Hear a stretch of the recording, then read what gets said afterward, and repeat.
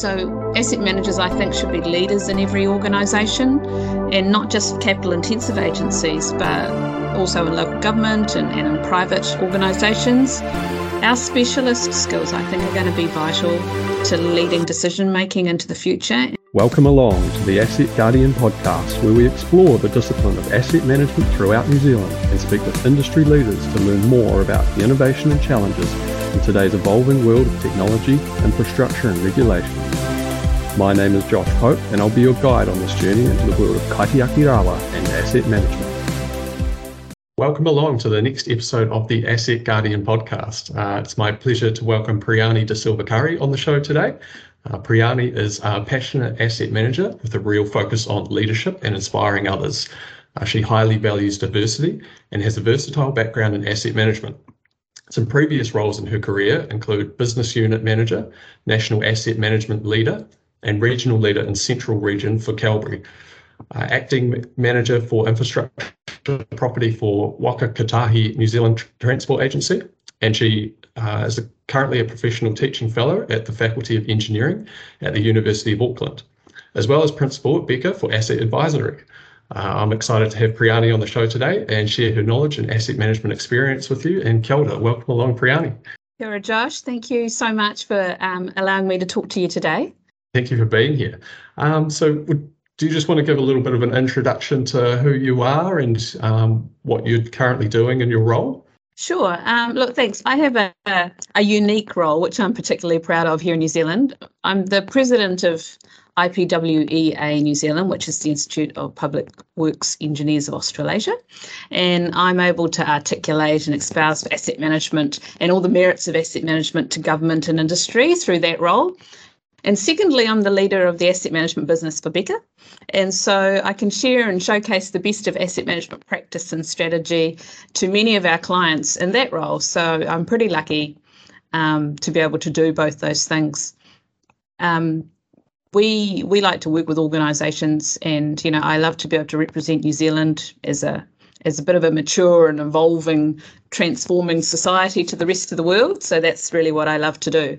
Fantastic. That's so good to hear. Yeah, it's that's actually really cool lens to take on it, as showcasing us as that area for transformation. I think often we look at it from the other side and say that we're lagging, but it's got that positive spin on it by saying, well, actually, no, it's more of a transformation. We're in quite a unique position to be able to almost maybe leapfrog some of the traditional practices and move towards the future, I suppose. So I've got you on the show today to talk a bit more about asset management here in New Zealand and talk about asset managers and who we are. But before we get into that, I'd like to introduce my audience to my guests on a more personal level. So if you weren't doing your current role, is there any other passions that you might have followed or would like to follow? Yeah, this is a tricky sort of thing to answer. I have that classic can't say no problem. So I think if I hadn't thrown myself into asset management, I would have put my hat into many, many other activities which interest me. I think I've been called a botherer because I bother to care about many things that have been happening in our world. And I think I would probably be working somewhere in that social and broader outcome space, sort of creating new pathways for communities to grow and prosper and creating those diverse societal benefits. Perhaps I would have been a social activist. I have a real passion for inclusion and ensuring people feel valued regardless of their race or creed. And I also think that we're very lucky in New Zealand that we're quite small compared to the rest of the world, and that everyone here does have opportunities. Although we have pockets of very small socioeconomic issues, I think fundamentally we're not broken. So I like to speak out for those who can't necessarily sort of speak out for themselves, and I think I would have got into that if I wasn't into asset management. Anyone in New Zealand can be the best that they can be, whatever their background is, and generally achieve that. And that's what I tell my kids. So I'd do that, and also I'd probably do more fishing, and I would probably coach some more netball, which is something I used to do a lot and very seriously and have a passion for. Oh, that's great. I think the link in with the social and economic side of things, it definitely it ties back into asset management, right? Because asset management touches so many of those different departments or industries. That linkage is still there, right? So it's probably still quite aligned to your purpose and sort of who you are and what you want to achieve and influence, right? I'm making it that way, definitely. Hey, so when you were a kid, what did you want to grow up to be? So from an early age, I was groomed to be a doctor. And my parents were adamant that us kids would all have good careers as doctors, accountants, and engineers. So that's what my family said I must do. However, medicine wasn't really my passion. And so, to be honest, like most people, I didn't really know what I wanted to do after I left school, and it changed every 5 minutes anyhow. So luckily for me, I headed off to work straight away after secondary school. And I quickly realised that a career would be useful. and then quickly after that, I realised that asset management was hitting our world.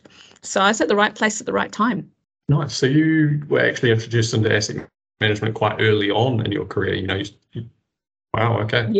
Yeah, 1994. And it only sort of came in as a thing in 1992.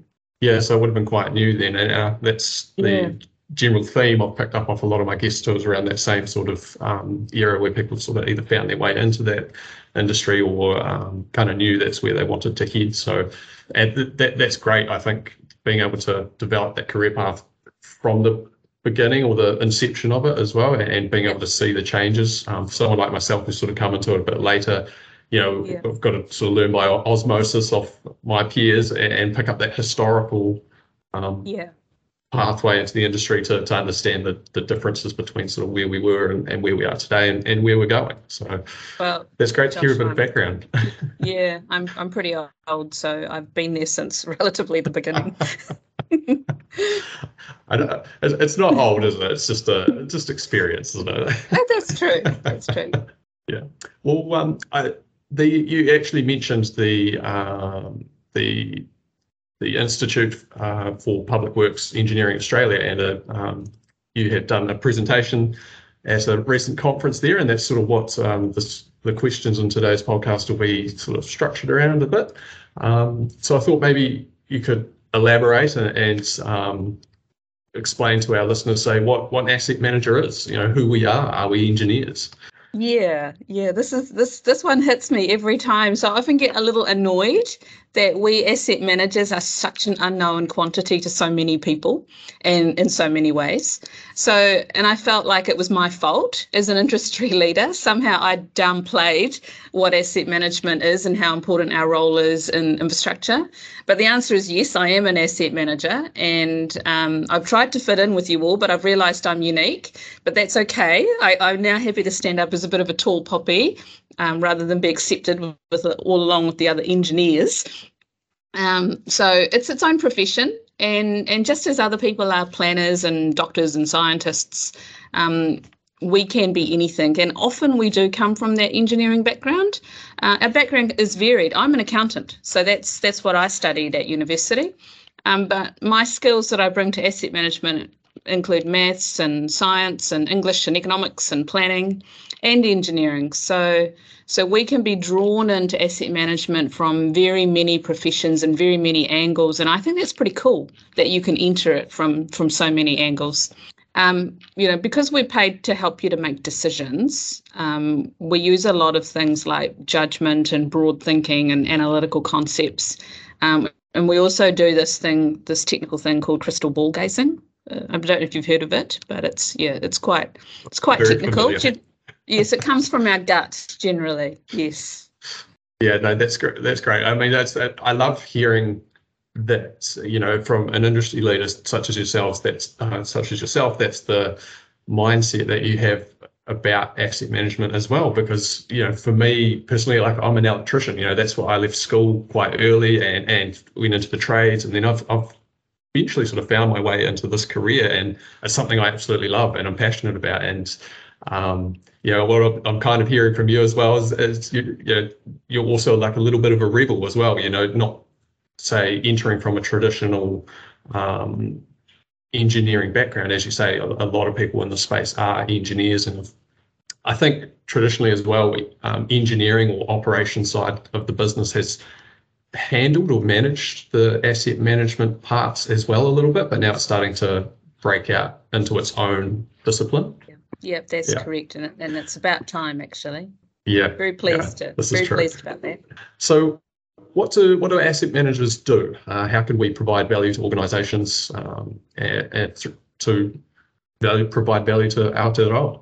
So asset managers work with an organisation's services and assets, and that ranges from pipes and roads to buildings and fleets and parks and facilities, and also non-infrastructural things as well. So services to community, social concepts and constructs. And so what we try and do is to effectively manage those as best we can in the longer term. And our aim is to have things and people working for you hard for all of their lives. So we match up what the organisation wants to achieve with what the services are that the organisation wants to deliver, and we create a portfolio that make those aspirations real.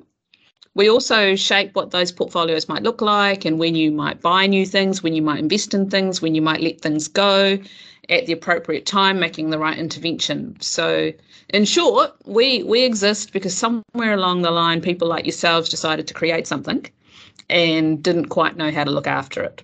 And when you asked about value. And so in terms of value, I say, look, what are you missing out on if you don't use us?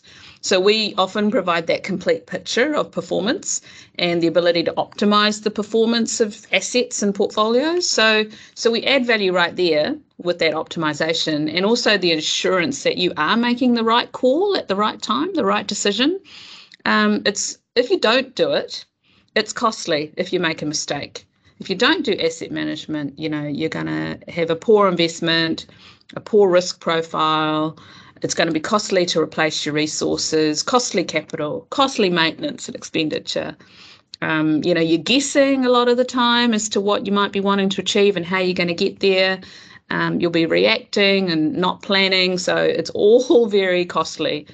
That's why we add that value.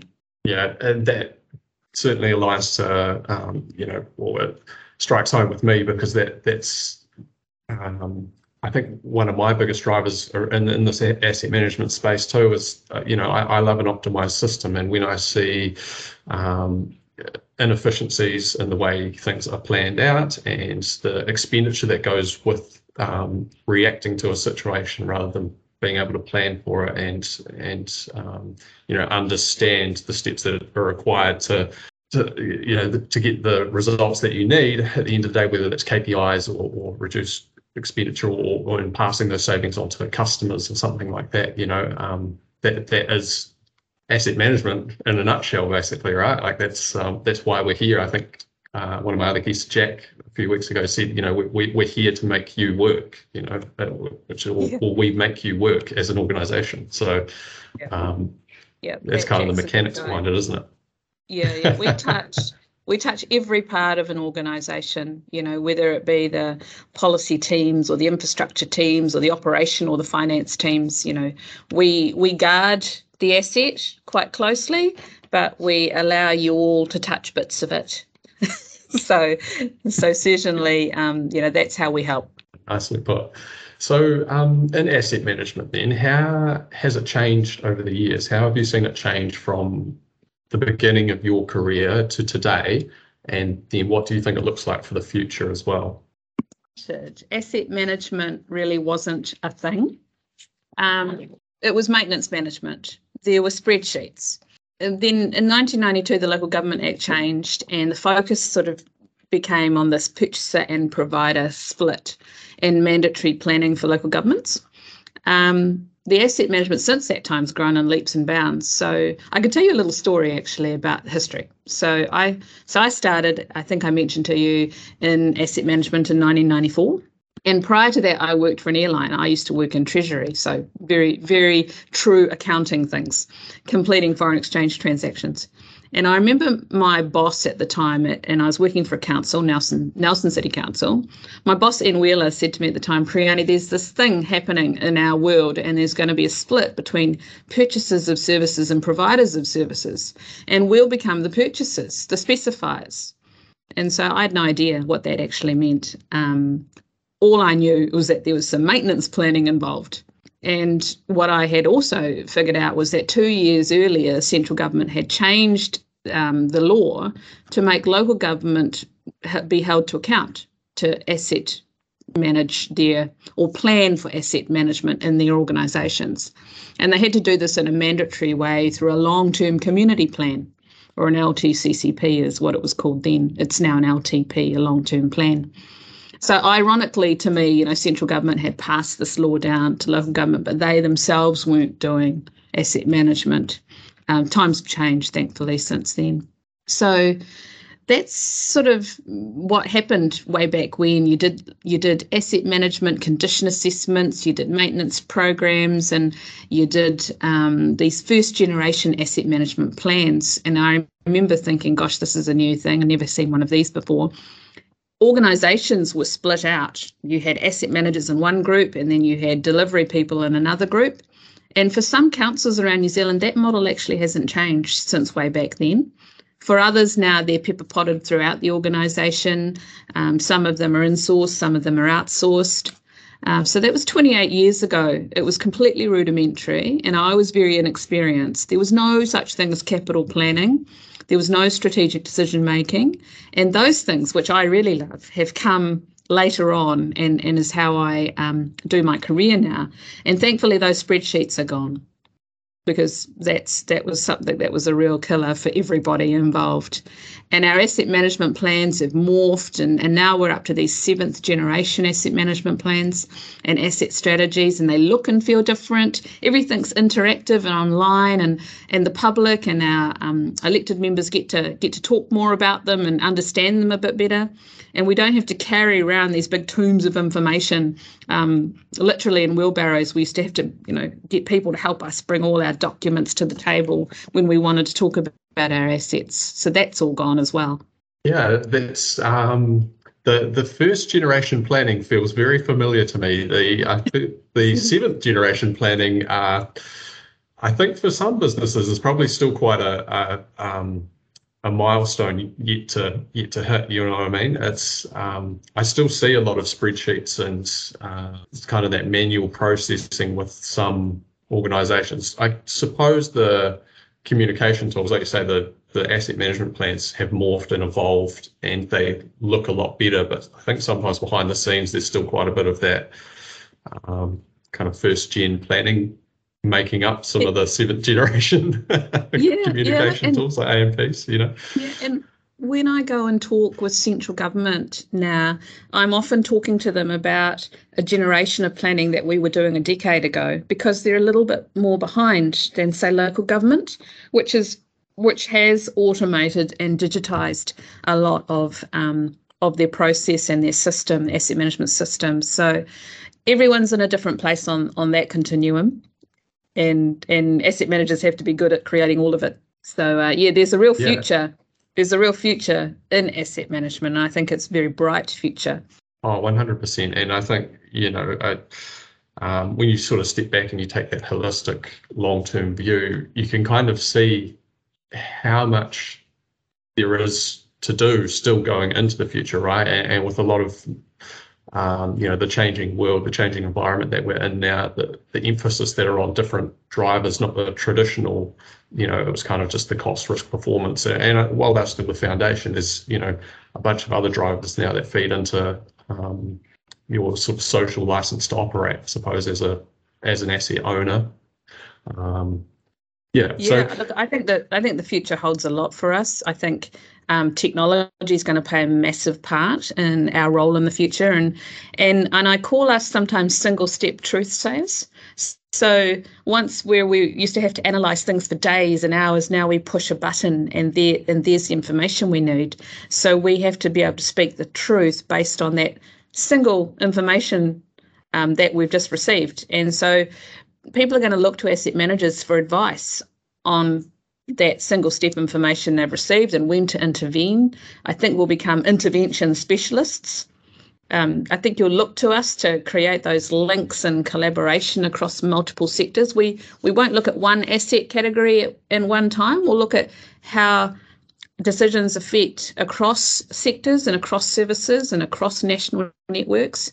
I think we'll just get bigger and wider. And certainly, as you talked about, that's the social procurement and broader outcomes piece. It's not the mandatory reporting that got us into asset management. It's actually the care for our community and that knowledge for good, championing, integrating our unique sort of New Zealand culture and the inclusion of softer sciences into our evolution. So I love to shape communities and talk about big picture and talk about risk and benefits and those new challenges such as climate change and broader outcomes. This inspires me, inspires other asset managers and helps us to become a little bit more creative. Remembering, I guess, Josh, that we are very, very, very long-term thinkers, intergenerational thinkers. And so what's happening out there right now, we're interested about that, but also interested about what's happening in those really, really long-term trends way out into the future and how we can make judgments today for tomorrow. Yeah, and you absolutely just hit the nail on the head. I was going to say a very similar thing. Sort of one of my mentors, Dave Brannigan, would always sort of iterate, it's building today for the future, right? So it's, that intergenerational thinking. What are we going to pass on to the next generation? There's a lot of, say, traditional infrastructure or assets that we have inherited today, which, like you say, back in maybe the 90s, there wasn't that strategic planning. It was a lot of build, but then the longer term thinking may not have necessarily been there. So now it's integrating that into the new assets that we build while also replacing and maintaining the existing assets too, right? Yeah. So I like to get my guests to perhaps inspire the audience. So is there any quotes or favourite sayings that you'd like to share with the audience and sort of why it's meaningful to you? Yeah, this was difficult as well. There's lots of very cool quotes out there, but one that I particularly resonates with me is lighthouses don't go running all over an island looking for boats to save. They just stand there shining. And that's a quote by Anne Lamont.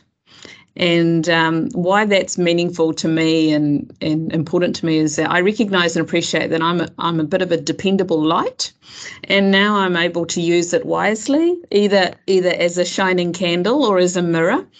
And I think my role now in New Zealand is to steadily shine brightly and help guide people home.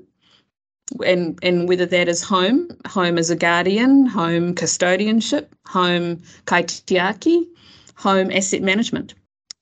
Beautiful. I think that's a great mental image of sort of the role asset managers can play and you personally being able to provide that for others. So I think that's, just the idea of the lighthouse and, others being drawn to you, or at least seeing you as the beacon rather than having to go out and try and fix everything or go looking for problems to fix. So that's great. Thank you. Is there any advice that you would give to future asset management professionals or even organisations at the moment who are potentially still in that space of spreadsheet bases and wanting to transition out there in the industry? Yeah, absolutely. There's a lot of advice I like to share, and I absolutely don't mind saying it again. I think that educating and formalising careers in asset management is important, and it's real and it's timely right now. I also think that we as an industry should change our name because we're underrated. I would like us to be the leaders and the guiders and the shining lights that we are. So I'm thinking kai whakahaere, taonga, or something along those lines, which is actually more than the low level that's perceived that we are. So asset managers, I think, should be leaders in every organisation, and not just capital intensive agencies, but also in local government and in private organisations. Our specialist skills, I think, are going to be vital to leading decision making into the future. And I absolutely think that it'll be a key CEO prerequisite. So really important. And I also think that there is going to be further legislative change, and there's going to be mandatory performance reporting for asset management, stronger than what there is now. And so we have to be ready for that. We have to be ready to have the things in place that will support mandatory disclosures and reporting. I also believe that we need to build this new generation of asset managers. There's only about 500 of us in New Zealand in total. So training and teaching, collegial support, doing what we're doing here today, more of that to really to get the group of us to be larger and to lift our maturity collectively. One of the things that I think we all need to do, if I had to say advice, is espouse the value of asset management to New Zealand Inc. and the effects of underinvestment or poor management. It's really, really overdue. And so I think that industry, along with government and Te Wangana, the Infracom, would be able to work together to talk about where asset management is in New Zealand right now and create sort of an improvement plan, not just for hard infrastructure, but also for societal change to support those services that we need in our community. I think for individuals, I would say be brave. Asset managers, stand up tall, speak up. We are unique guardians and we have a unique way of looking at the world, and we have this wonderful multiple lens in how to see things and make good decisions. We are protectors, so we need to be proud of our careers and lift along others along with us on our journey. Perfect. I think you've absolutely summarised everything fantastically there. That's just such great advice, I think, for, from the legislative or potential changes in legislative requirement, for businesses and things like that. If you're not gearing up for this now, it's going to seem like a even bigger jump to, if you don't have that integrated into your business already. And then I couldn't agree more about the training and the coaching and the, expanding that skill set out into the workforce or into the career space and having that as a formalized qualification, so to speak, because this is where the real value lies for businesses. If you are talking, not only, there's all the benefits and value provided through social and economic side of things and the sustainability, but for businesses who are capital constrained or budget restrained, like if you want to make savings, like this is where you're gonna make them. It might not necessarily be today, but it will be in the future. You'll make them today. Well, yeah, yes, that's right. So no brainer, I reckon. That is true. Yeah, there is that always that low hanging fruit, right? Yeah. There is. Yep. Immediate low hanging fruit. Well, it's been great to have you on the show today, Priyani. I've appreciated your time and our conversations, and thank you so much for coming on and sharing your time and knowledge and wisdom with everybody. And thank you so much. Oh, thanks so much, Josh.